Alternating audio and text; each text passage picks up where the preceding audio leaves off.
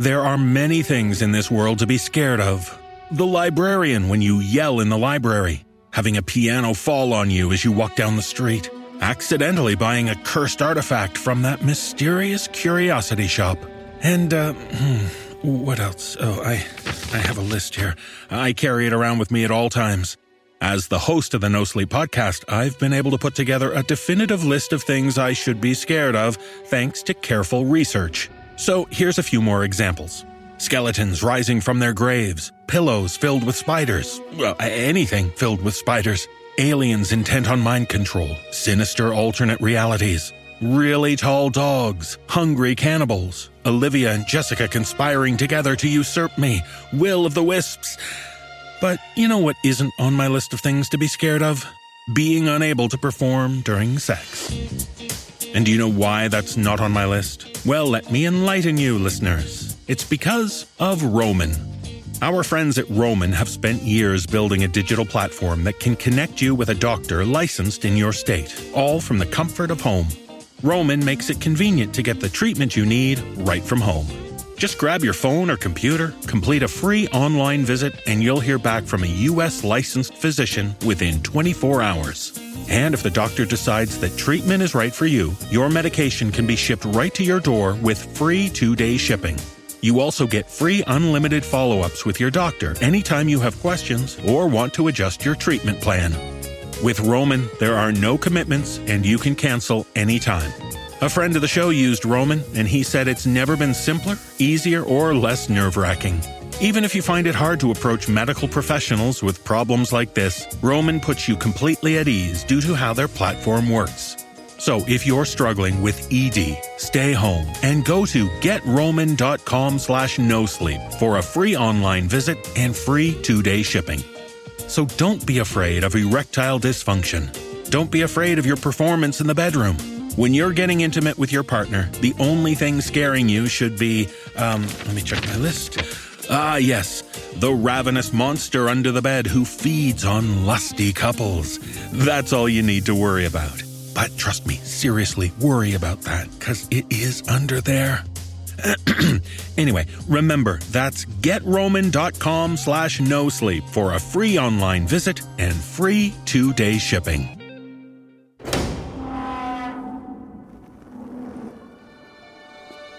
In our world, there is magic in the darkness. Sorcery and incantations which bring us closer to the essence of the night. Come enter our black magic shop,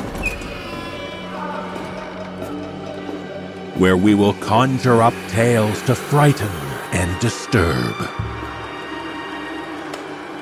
This journey will be spellbinding. Brace yourself for the No Sleep podcast.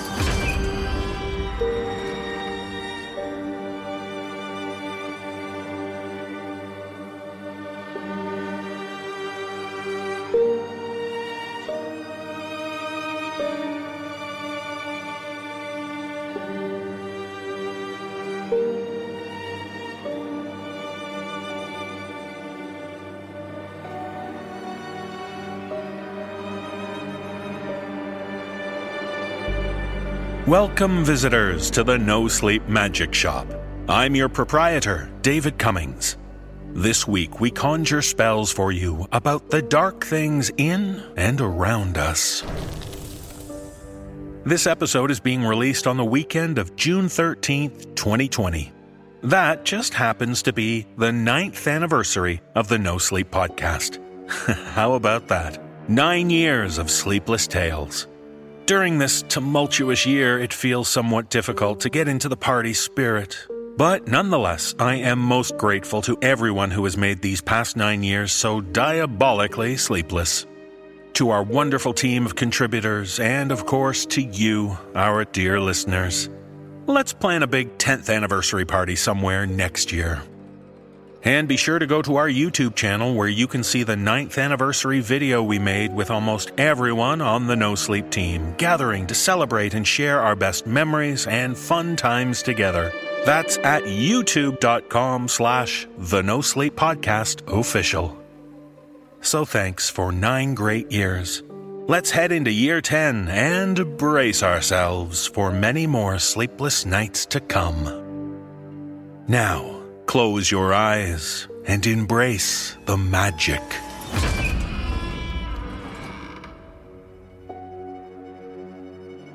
In our first tale, we meet a scientist traversing unexpected waters, that is, religion. This scientist has developed quite a unique concept, you see. He's worked out how to insert holy texts into people's bodies as DNA. And in this tale, shared with us by author Jesse Rose, it's soon clear that demand for this service is high and business is booming. Performing this tale are Dan Zapula, Aaron Lillis, and Andy Cresswell. So be careful what you offer when you have such a potentially diverse clientele. You never know what some people might ask for when you're injecting religion.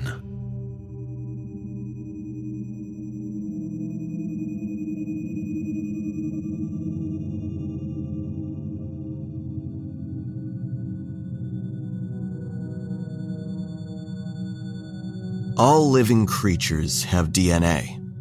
The biological language is the foundation for who we are and what makes you, you. In contrast, non-living things do not inherently contain the same coding that we are given.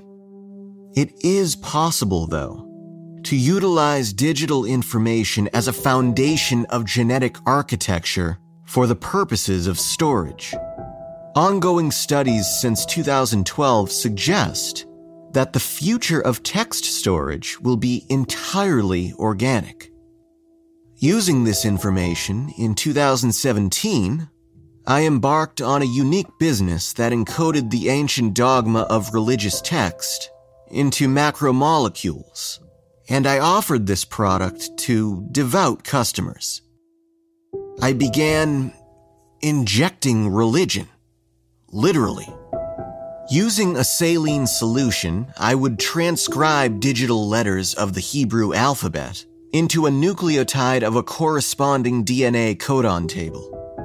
I then assembled everything together with amino acids and proteins to create an injectable substance, converted religious text into DNA.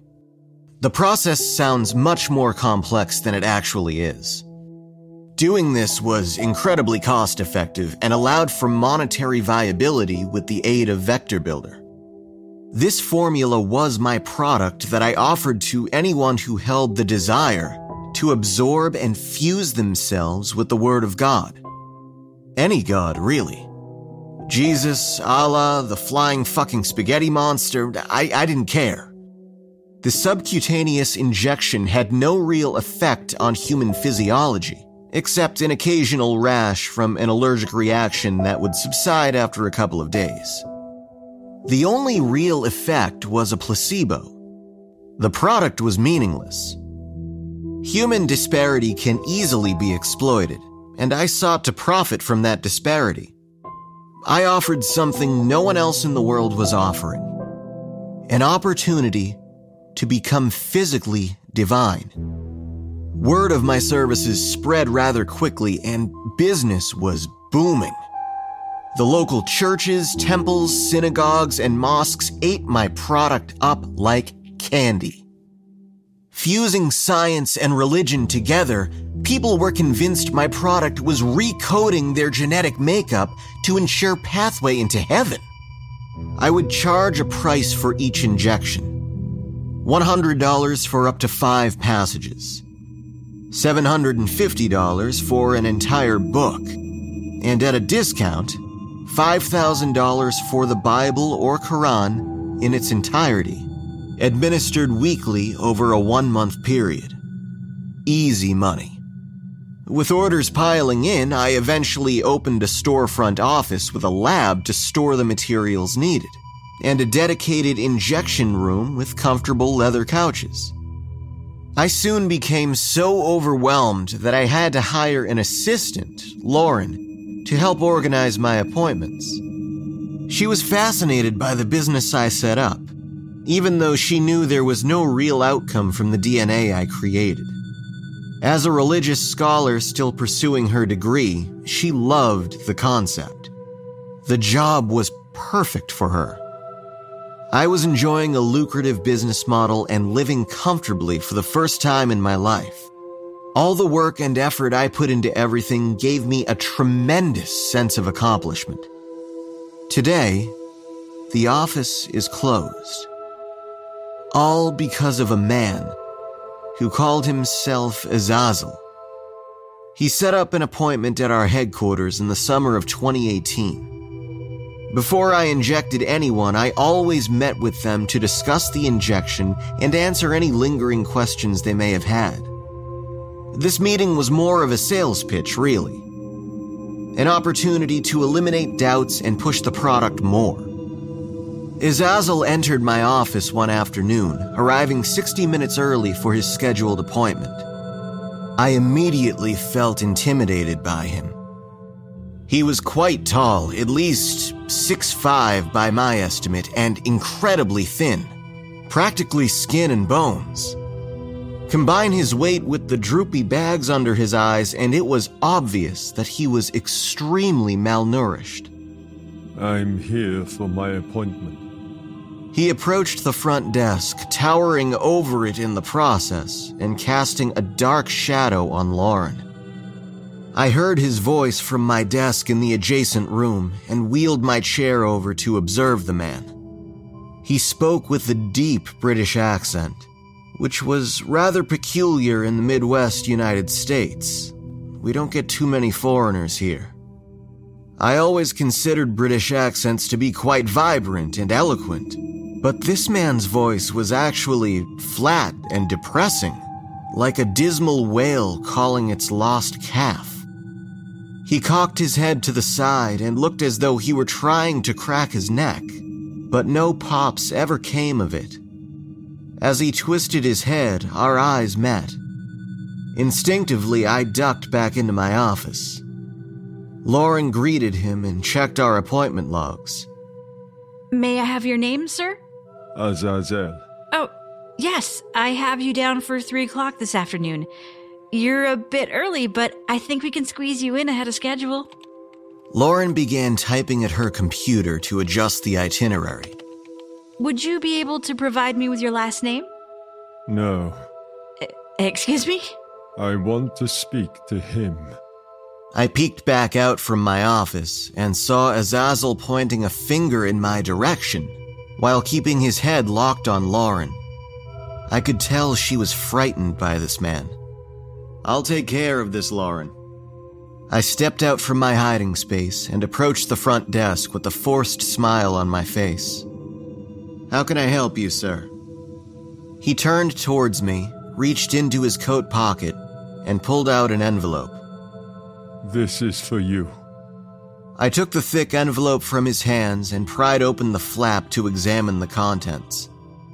Inside was a wad of cash. 50,000. That's a down payment. I looked back at him with astonishment. A down payment for what? He raised his arm and held out a USB flash drive. I need you to inject me with this. No questions. I took the flash drive from his hand and studied it. The device was a normal-looking drive without anything out of the ordinary immediately apparent. What's on it? I said no questions. You can translate digital text into DNA, yes? Well, yes. So translate what's on there. There's another 50,000 in it for you once you're done. Who the hell was this guy? He refused to properly identify himself, avoided questions, and somehow had money to throw around like confetti. Committing verbally only, I assured Azazel that I would get to work on the translation and instructed him to return in 3 days. My verbal confirmation was initially one of deceit, though. I had no intention of following through with this order until I inspected the contents of the flash drive. If it consisted of anything illegal, I fully intended on reporting this to authorities. When he left, I returned to my desk and immediately connected the flash drive to my laptop. A folder opened containing only one PDF file. That was it. I somewhat expected images of grotesque murder scenes or violent pornography, but it was only one measly file. I double-clicked the PDF and was greeted with a barrage of Latin letters, all aligned in a 36 by 36 grid. The next page of the document contained another grid, as did the next page and the next. Of the 42 pages, 36 pages contained various 36 by 36 grids. The last 6 pages contained a series of what appeared to be charts and prayers written in Latin. There were about 4 pages containing variations of this chant. Upon entering the first chant online, I was given this translation.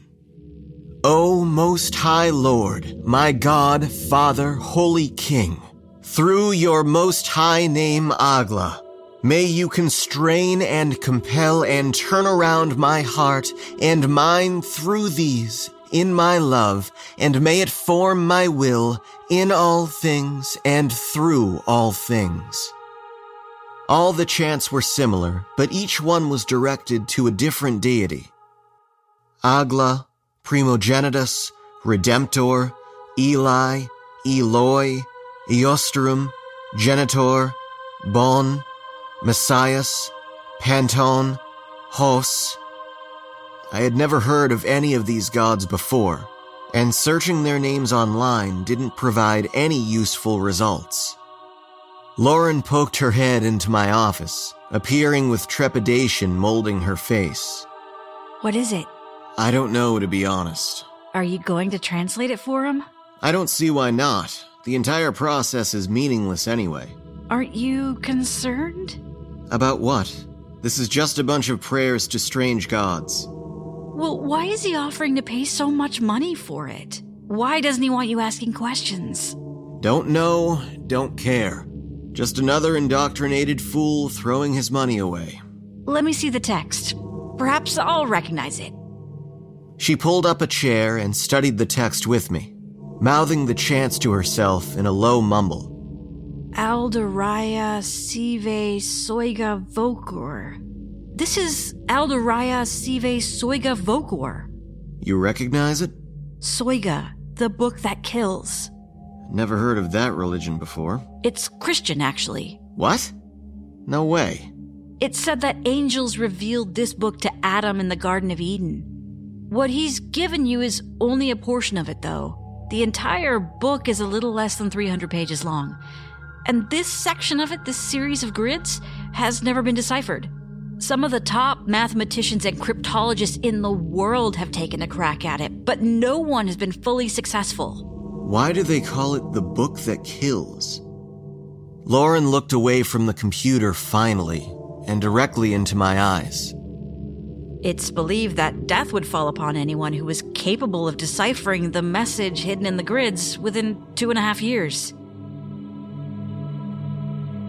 The codon table I used previously needed to be adapted for each grid, but I was able to complete the translation into macromolecules after 2 days. During the work, I conducted further research on the Book of Soiga online. Each grid corresponded with a zodiac constellation, a planet in our solar system, and the 4 natural elements. In its entirety, the book was dedicated to performing magic, including instructions and rituals on summoning demons and controlling the universe. The context was somewhat alarming, especially considering the person who provided me with this information, Azazel. It was a complete mystery to me what his motives were. Ultimately, I knew the DNA I created was harmless. Whatever he believed from this text was irrelevant. Azazel was a paying customer. Rather than being frightened of him, I found myself pitying him. Just another person wasting his life chasing false perfection because he'd been told that he's not good enough, not worthy. Reality is somehow beyond calculation for the blindness of the devout. Azazel entered my office 3 days after our first encounter. Lauren and I cleared both of our schedules for the day, anticipating his arrival.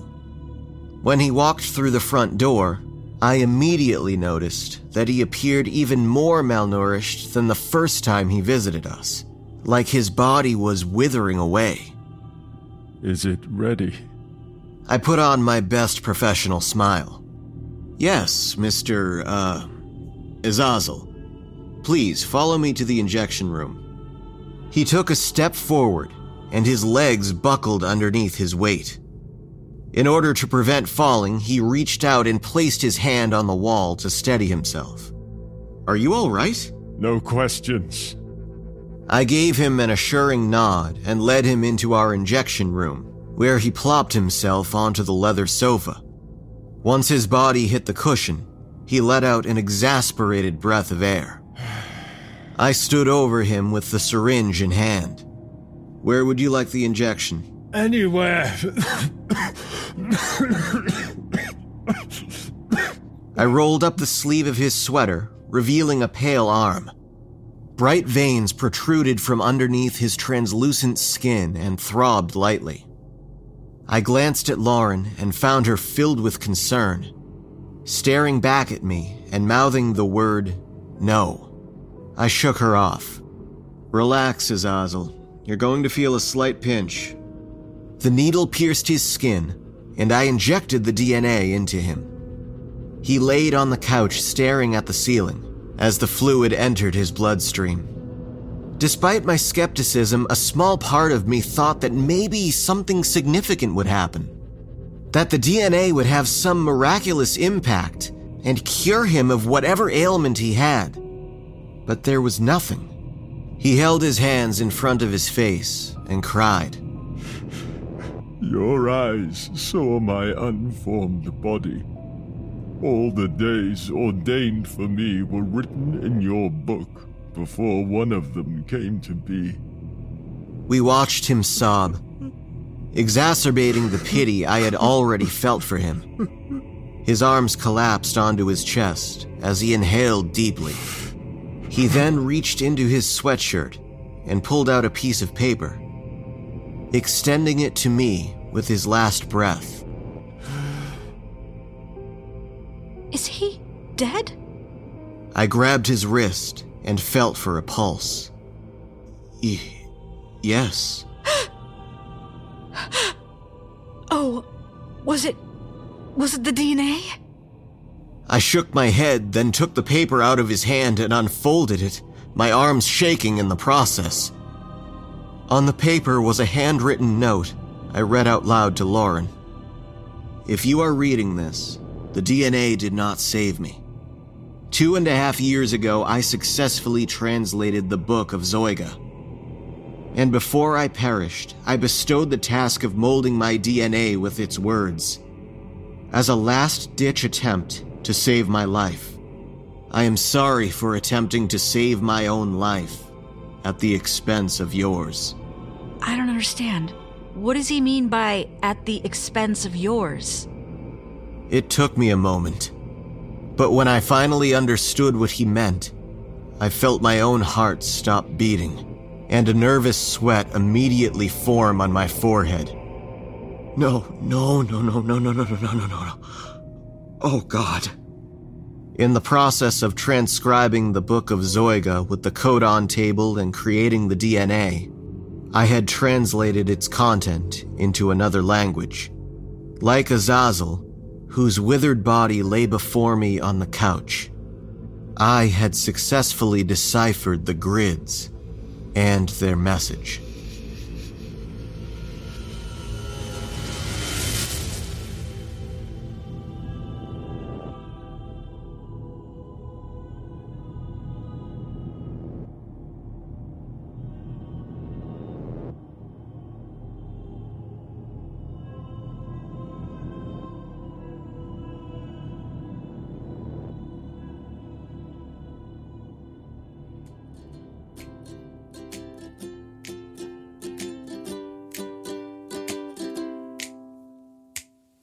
Have you looked at your wireless bill lately?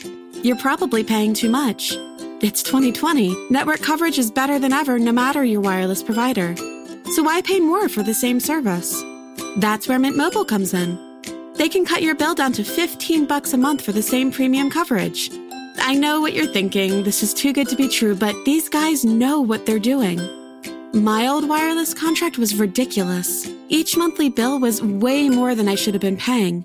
Switching to Mint Mobile was like giving my phone an exorcism, only without the really gross bits that I definitely can't detail in an ad read.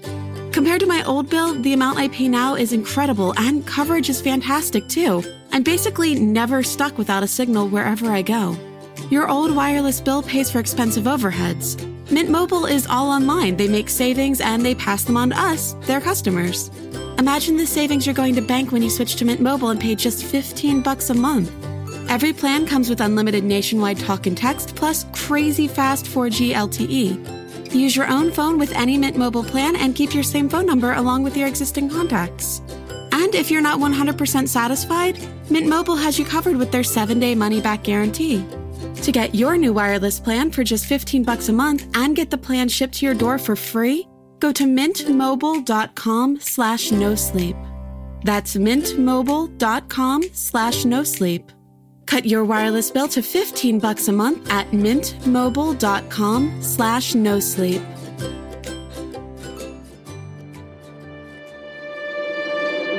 As a parent, it's hard to convince your young child that their nightmares aren't real.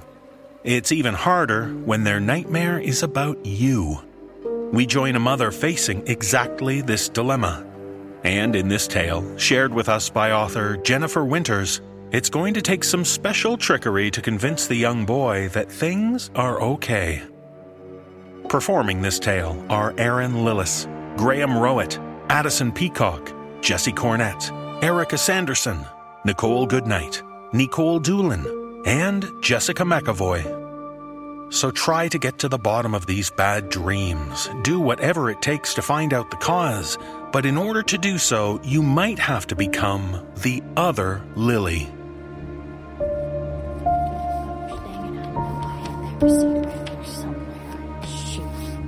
It's gonna be a long morning. Oh, just going. Oh, where's the phone? Where did I put it? This is Lily Benjamin. Mrs. Benjamin? I'm sorry to have to do this, but I need you to come and pick up Neil. Is he sick? No. He must have had a nightmare. He woke up from his nap screaming. I can't seem to calm him down. Do I really need to come? Normally I wouldn't mind, but we're having a meeting and then we need to start inventory and get set up for the used book section. I really do think you need to come get him. He's crying himself sick. Fine. Tell you what, my husband's niece should be out of class by now. I'll have her come pick Neil up. Mrs. Benjamin, I really think it may be better for you to come. Whenever we ask Neil why he's crying, he keeps saying something took his mama. His mama is gone. And so the well-known tug-of-war between mom and businesswoman continued. I'm the owner of a small bookstore in the historic center of Rhodes, Mississippi. Never heard of it? You're not alone. It's a scenic little bump on the road between Memphis and Tupelo, smack shit in the middle between where Elvis was born and where he died. The town motto is, all roads lead to Rhodes. A total lie. We're about 15 minutes off the highway down narrow, winding byroads. Despite the rural location, we are a thriving little town.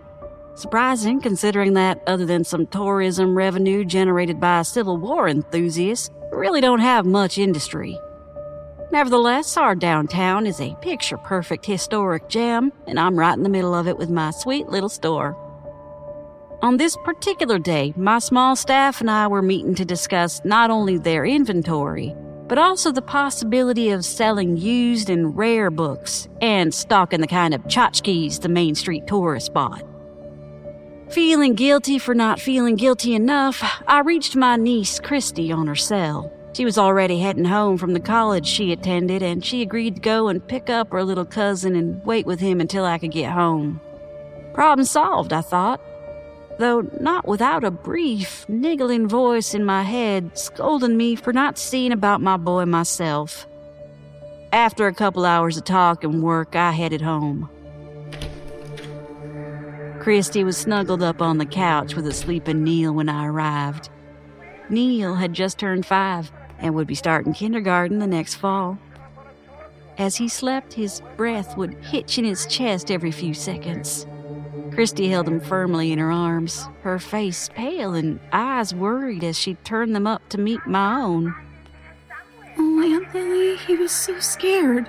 He said that someone had taken you. He cried until he threw up, and then he didn't stop crying until he went to sleep.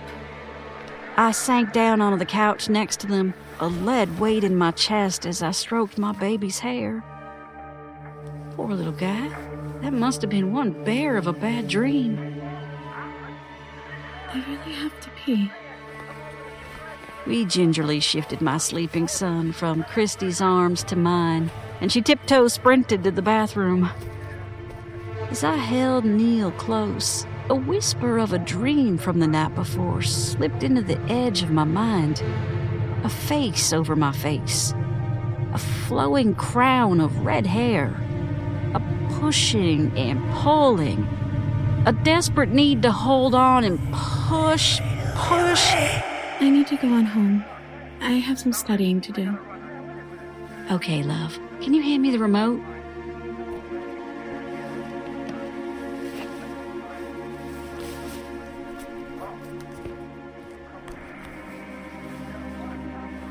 I sat on the couch with Neil, channel surfing with my free hand until Chuck came in the door.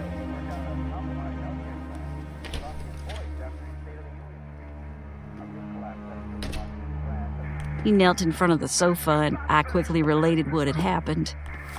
I spoke in a normal tone instead of a whisper, thinking that Neil should wake up now or he'd be up all night. Chuck reached over and patted Neil on the cheek. Hey, little buddy boy. You ready to wake up and play with Daddy? Hey, Daddy. Hey, Snuggle Bunny. Can Mama have a kiss? No! Daddy, where's Mommy?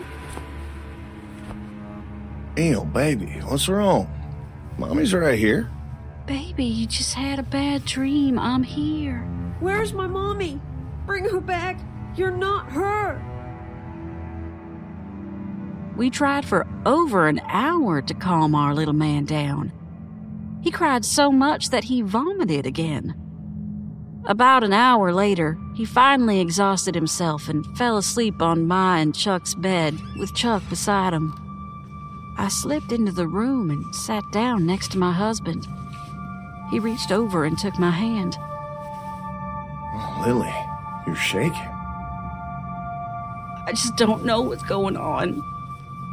Do you think I should take Neil to the doctor? Maybe. Now, this isn't right. He was so scared. Terrified. I felt tears threatening to form, and I willed them down. I've never been a crier. I used to be, but not anymore. Crying is for children and funerals. No, honey. Calm down. You don't even look like No, her. baby, it's okay. Daddy, she doesn't even look like Mommy. Neely boy, it's okay. This is your... Mommy's friend. Mommy is out of town, and I'm here to help out your daddy and take care of you while she's gone. Chuck looked at me, wide-eyed, then closed his eyes tightly, shaking his head. He understood my plan and disapproved. The keening had stopped. Neil was now looking between his father and me, blinking. His breathing had started to calm. Daddy? I held my breath, willing Chuck to join me in the lie. Chuck blinked a couple of times, then exhaled and smiled. Yes, buddy. This is Mommy's friend. Her name is Lily. Like your mom's. Isn't that silly? Okay. Well, Mommy didn't want to go anywhere. Somebody made her go. I have to pee. Chuck took Neil to the bathroom. I sat on the bed, listening to the sounds of peeing, then a flush. My plan sucked, and I knew it. It was a horrible plan, but I was in one of those moments of parental desperation. Little kids love games. If I could make this very odd, very disturbing crisis into a game for Neil's sake, then so be it. All I knew right then was that something was scaring the shit out of my little one. Right or wrong, pretending I was Mommy's friend had seemed to make him feel a bit better. I slept in the guest room that night, while Neil slept with Chuck in our bed.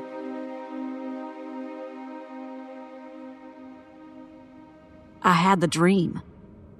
A face over mine, red hair in a halo above me, a grasping and pulling inside my head. I woke up with a heavy feeling of dread. It was the type of dread one feels upon realizing they've greatly underestimated a threat. The dread of a gross misunderstanding. A bit later, as I slipped into the shower, I caught a glimpse of something in the mirror. A mass of red hair. Lily! Then I blinked and looked again. No red hair.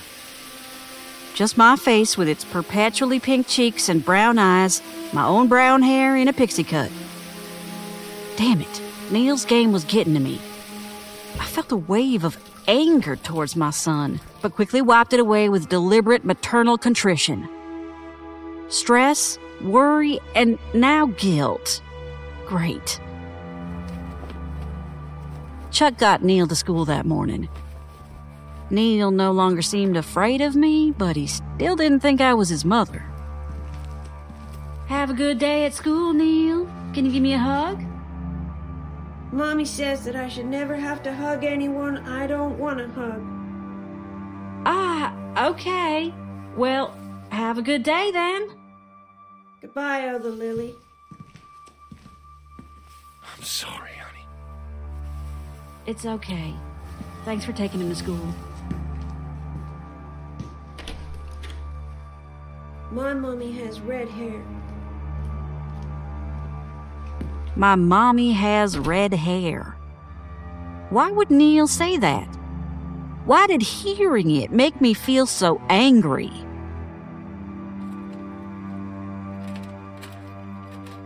I got to the store early, looking around with a feeling of contentment, despite the weirdness with Neil. Chuck's family had money. I hadn't married him for it, but it didn't hurt either. We had a beautiful house just a couple of blocks off of Court Street, a vacation bungalow down on the Gulf, and a cabin up near Gatlinburg. Chuck had given me my shop as a wedding present, although I felt like it was really a ruse to make me stop trying to convince him that we should move out of Rhodes. The shop had never turned a profit, nor even broken even for that matter. It was an elaborate hobby, and Chuck and I both knew it, even though we'd never admit it. As for domestic duties, I had a cleaning lady and plenty of help with Neil. Life was good. My staff had finished the inventory the night before, so I went to work trying to figure out how to rearrange the shop to accommodate the new section for old books. After a few minutes, one of my employees, Miss Annie, came in.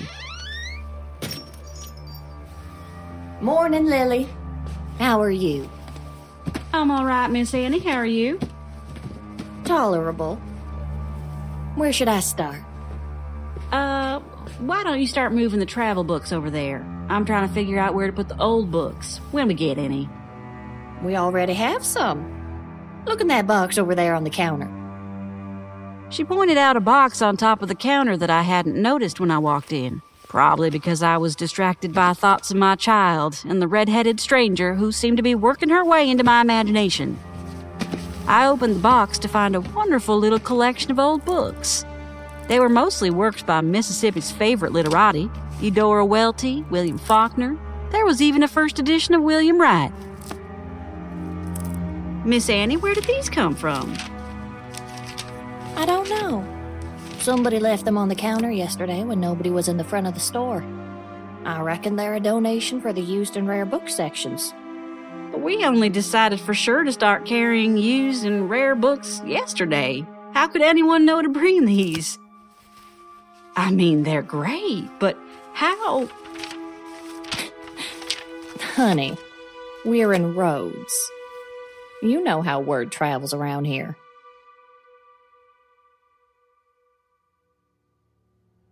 All morning, I toggled back and forth between work and worry. At lunchtime, I went to visit my Nana, as I did several times a week.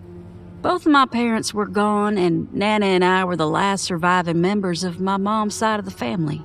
She lived in a sprawling antebellum mansion that had been converted into a nursing home. It was a private facility and almost as posh as a resort. It cost a fortune, and I was eternally grateful to Chuck's family for footing the bill. The alternative would have been for Nana to live in the publicly funded nursing home, a depressing place that was, in my opinion. One step up from a hospice. Nana was asleep when I entered her room. I sat in the overstuffed armchair by the window and propped my feet up on the matching footstool. Reaching into my bag, I pulled out a small, worn book that had been in the box of rare books. I had grabbed it on the way out for no particular reason other than wanting something to read in case Nana was sleeping when I arrived, as she so often was.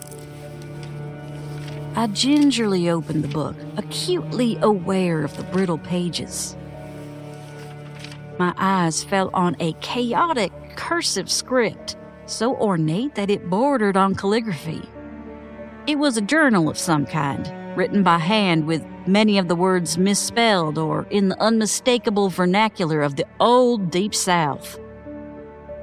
To make a woman love you, you need a long silk string and the blood of a baby who ain't never had the colic. Ain't no need to kill the baby. What the hell? If your nose is bleeding, they say to take some scissors smeared in dirt from in front of a church door and hang them around your neck with the points up.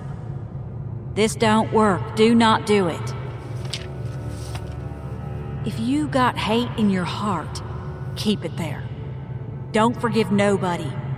You can go into a church at night when nobody's there and preach your curse from the preacher's pulpit.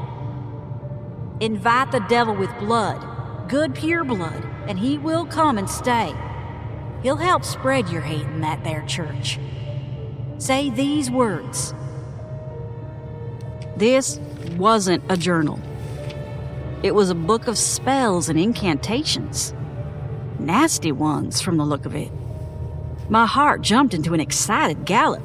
I was still teaching myself about rare books via the internet, but I knew that something like this could be worth a buttload of money should it find the right audience.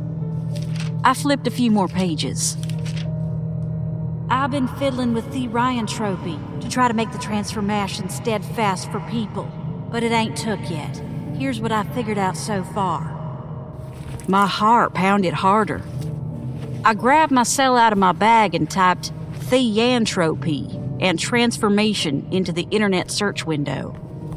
The results page loaded, showing results for Therianthropy transformation.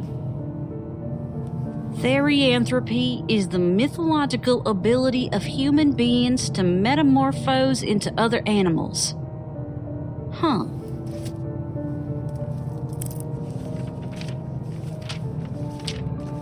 A succubus can be talked into selling her life-stealing power. Once a person has the power, they can mold it to... Lily Bell? Hey, Nana. How's my best friend today? Midland. How's my great-grandson doing? You haven't brought him to see me in a while. I fluffed her pillow, confused. Who was she talking about? Then, Neil's face appeared in my mind. I gasped, realizing that I'd forgotten that I'd had a son for a few seconds. How could I forget him? With my next breath, The dread that I'd felt the day before hatched open in my chest and dug its claws into my mind. Gray fog filled my line of vision, and I was being thrown, pushed. A mass of red hair, the only color on the gray canvas that blocked Nana from my vision. My shock was replaced by a stronger, deeper feeling. Hate. I hated whatever was attacking my mind and spirit with everything I had, and I grabbed the red hair in my mind's hands, twisting and tearing it. Creature seemed stronger this time as we wrestled, until abruptly it was over, and I was again standing there next to Nana's bed, out of breath and shaking. No. What have you done with Lily? Where's my Lily Bell? Nana, I'm here. Here, let me help you. Give her back. In the name of Jesus, give her back. No, let me. Nana, calm down. Nana, no, Nana.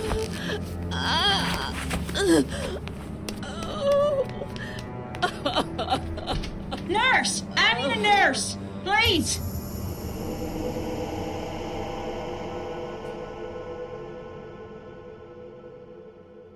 Within half an hour, and with the help of a mild sedative, Nana was asleep again. I stayed by her side for almost an hour, then slipped out of the room. The nurses promised to call me when she woke up to let me know if she was okay. Whatever was happening to Neil was happening to my Nana. As I climbed into my car, still shaking with trickles of sweat running down my temples, my mind went back to the strange journal in my bag. I reached in and felt around until my fingers felt the rough leather on its cover. As I did, the gray fog began to fill my vision again, the mass of red hair forming in its midst. I let go of the book as if it were a copperhead, and the fog lifted in an instant. I wiped my hand off on the car seat and grabbed my phone, shooting off a group text to my staff. Hey, do any of y'all know who brought the box of old books to the store? Please let me know ASAP.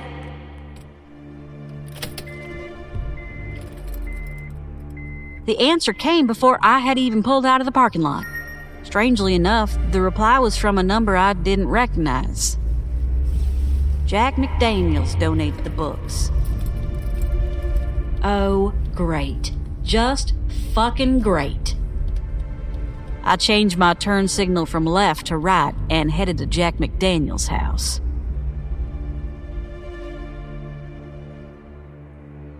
Jack McDaniels lived in an old house, built before the Civil War. It had a wraparound porch and a small freestanding canning kitchen. The house was made of wood, undoubtedly black locust, judging from its never needing any maintenance or repair. A prominently placed child-sized coffin decorated the front porch, a tribute to the family livelihood as the owners of the local funeral home. The yard was perfectly manicured with all the right trees, willows and magnolias. Instead of grass, the ground was covered with wild ginger and clover. Jack had lived there ever since he returned from a boarding school, presumably somewhere up north. There was no fanfare with his return, despite his and his father's wealth. In fact, the greater population of Rhodes only knew that he was back in town when the proprietor of the local motel/whorehouse deposited a check made out to her by Jack, with a detailed description of exactly what he was paying for written on the memo line. As soon as Jack returned, his father had retired and taken to travel. People eventually stopped asking Jack about his father, and it was presumed that he had died somewhere between here and Patagonia. There was no funeral, ironic since the McDaniels owned a fine funeral home, but then the McDaniels men had always been peculiar. Both McDaniels, the elder and the younger, were known to dress in shiny, tailored suits, sometimes using a necktie as a belt, or with a threadbare velvet cape slung over the shoulders. And although they were the owners of the McDaniels funeral home, they rarely even showed up at the place, leaving it to a revolving series of managers and staff. Jack McDaniels was off and out of town, but I knew that he was here now because he had gone for lunch at the drugstore off of Court Square yesterday, dressed in a fine suit with a necktie that featured an embroidered hypodermic needle. It was the talk of downtown. I knew that I had to see him to solve the puzzle of what was happening to my son, my family. I didn't know exactly why I needed to see Jack. I just knew that I did. I was pulled towards him like he was a magnet and I metal. At the same time, the opposite side of that magnet was pushing me away. I knew that I wasn't going to leave the meeting with any peace or relief, but I also knew indubitably that speaking with him was vital. Jack McDaniels was a peculiar man. Jack was sitting on his porch in a fine rattan chair as I approached, as if he were expecting me. Looking for all the world like a middle-aged William Faulkner, he motioned for me to sit in its twin after I climbed the porch steps. You here to thank me for the donation to your shop? Lemonade? Yes, Mr. Jack. Thank you very much for the books. Not feeling like small talk, I pulled the journal out of my bag, recoiling at its texture and praying that the gray fog wouldn't appear. Before I could speak, Jack McDaniels reached and took the book from my hands. All roads lead to Rhodes, a peculiar town with peculiar people who have peculiar problems. Something's happening to my boy, Mr. Jack. He doesn't recognize me. My Nana didn't recognize me today either. And? Something's after me, too. It feels like it's trying to... I don't know, like it wants to push me out of myself. I can't believe I'm really saying this out loud. And what does this have to do with me? My resolve to be polite turned to dust, and I leaned forward. The brutality in my voice was a surprise to me, if not to Mr. Jack.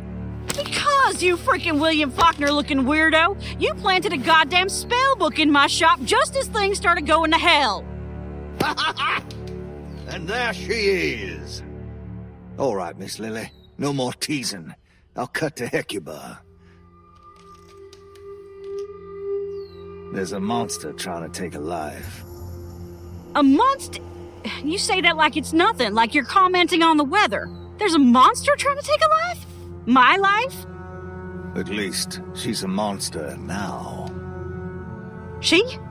Are you saying that this thing was human? A person?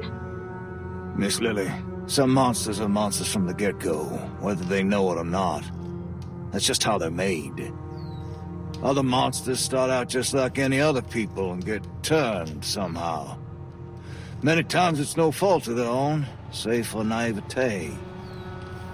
Other monsters, like this one here, become monsters because that's exactly what they want to be. They turn themselves into monsters by their own sheer will. But why? Means to an end, darling. It's always the means to an end. What does it want? Oh, comfort, control, satisfaction. Maybe not in that order. Maybe when she started out, she just wanted to live longer, or better. A bigger house, fewer children to tend. Say that there was a young lady, about your age, 150 or so years ago. Say she was tired of what she had. Too many kids, not enough help. A house that wasn't as handsome as she would have liked. Shoot, maybe she just wanted to find a way to live longer and a fine, healthy body. Survival. Exactly. You mentioned therianthropy. No, I didn't. You're getting there, but you're not seeing the whole picture.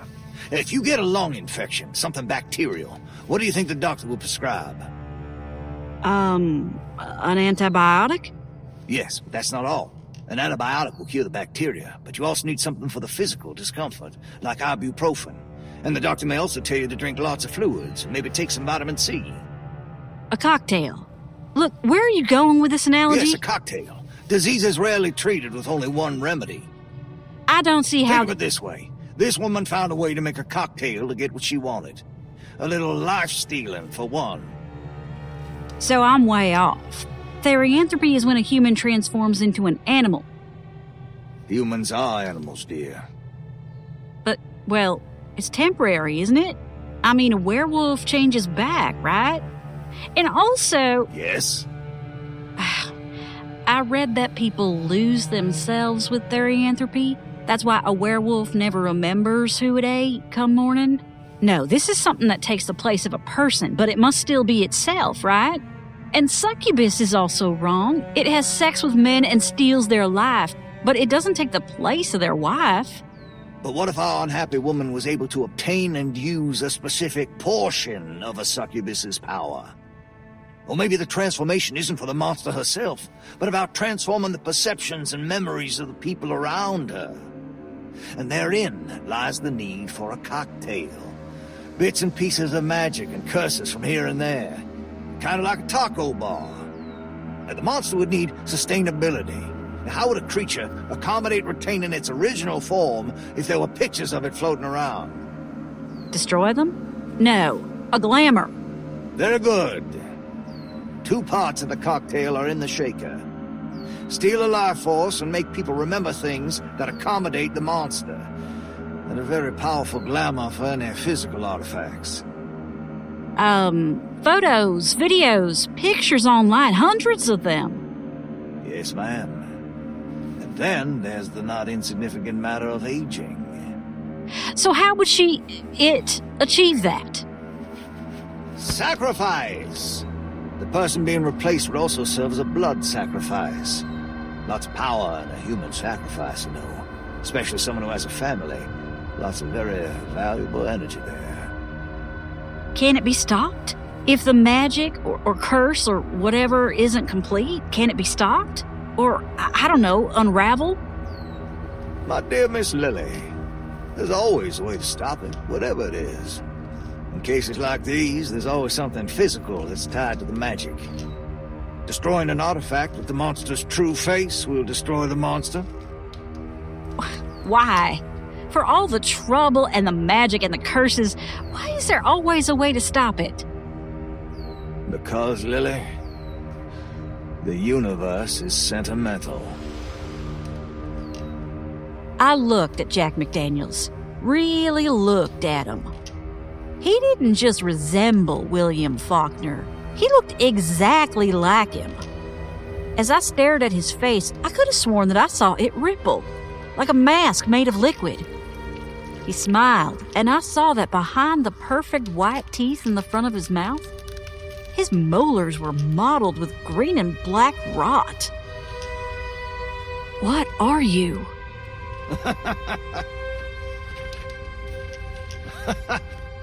A helpful neighbor, Miss Lily. Now, an artifact must be found and destroyed. Oh, and don't forget your book. You'll find the essentials in there. Of course I will. You've been incredibly forthcoming. The jury's still out on helpful. Why did you tell me so much?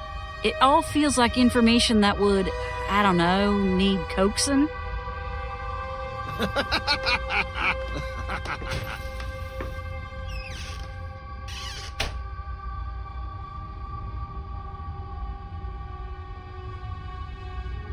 I broke several laws driving back home. The sitter would pick Neil up from school soon, so I needed to find what I was looking for quickly. The monster was already in the heads of Neil and Nana, so surely it would have already transformed an artifact, as Mr. Jack had called it. I tore through photo albums and videos, all of which showed my own somewhat pretty face with its brown eyes and short dark hair.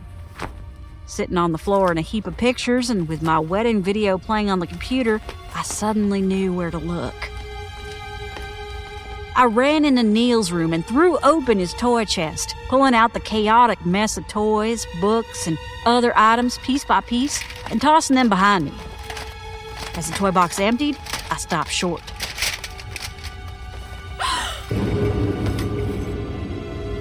From underneath a well-worn book, a bright green eye on a pale face looked up at me.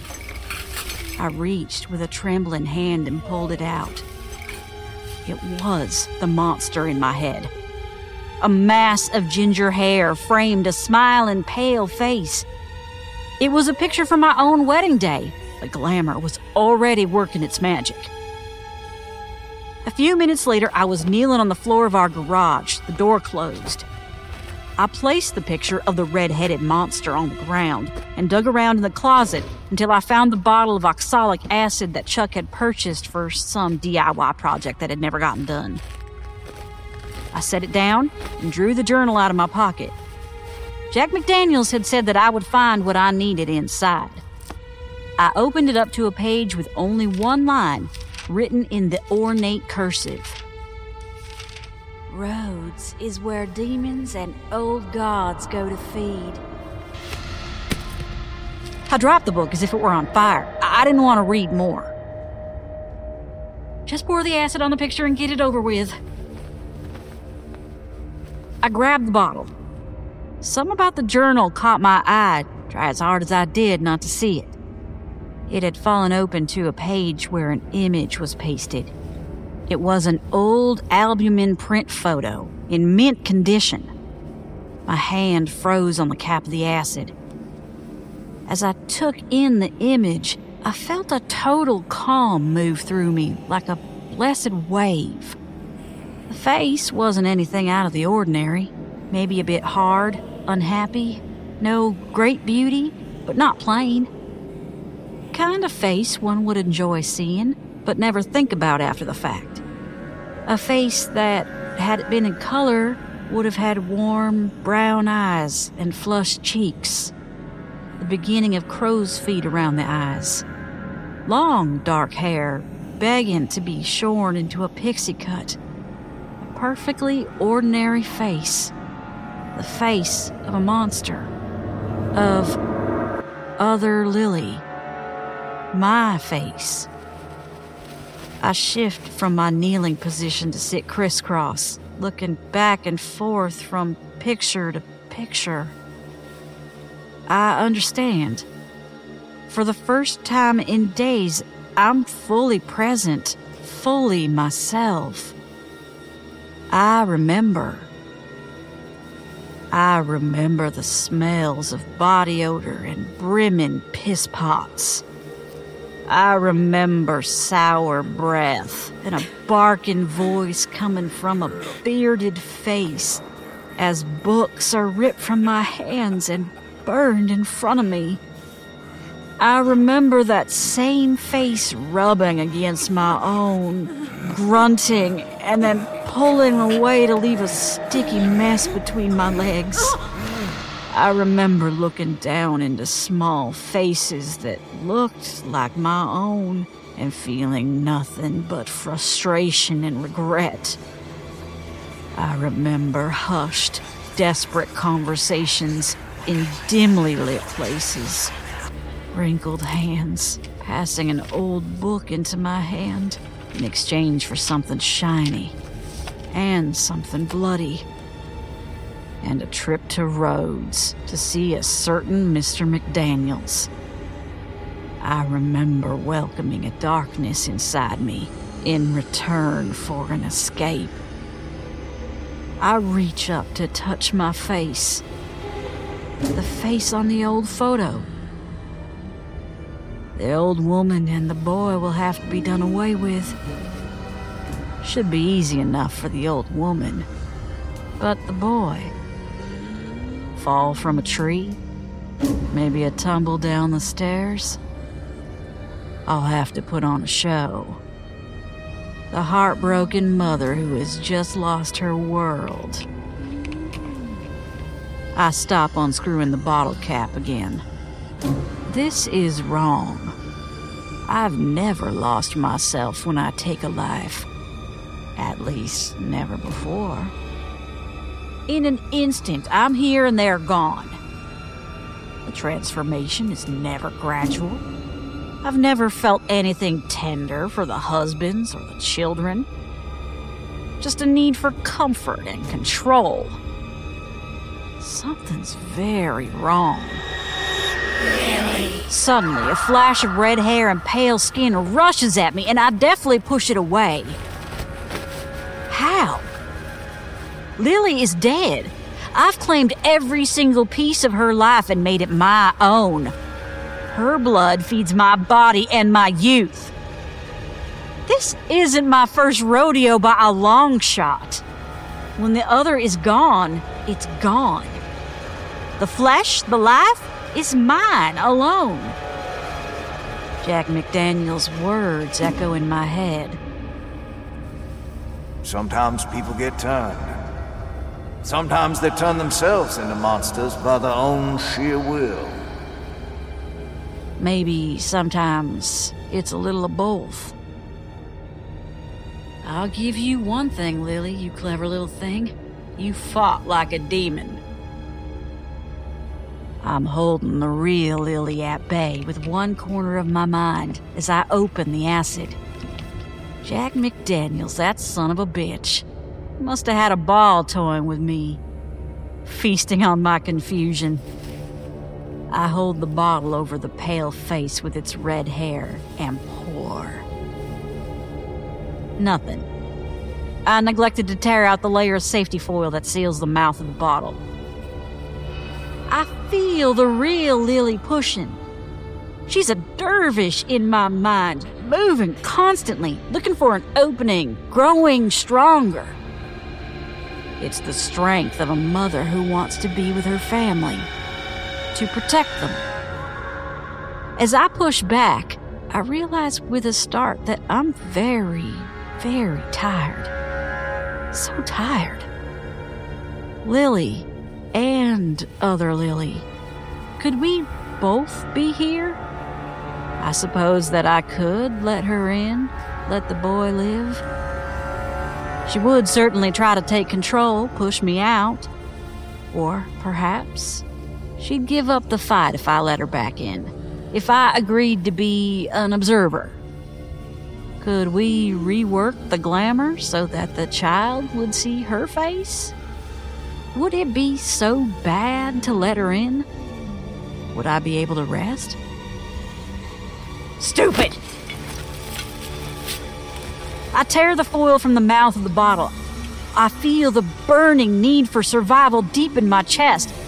A hard, dark lump of cold. My eyes shift from picture to picture. Back and forth. Back and forth. Would it be so bad not to be alone in my head? Jack McDaniels is right. Damn him. The universe is sentimental.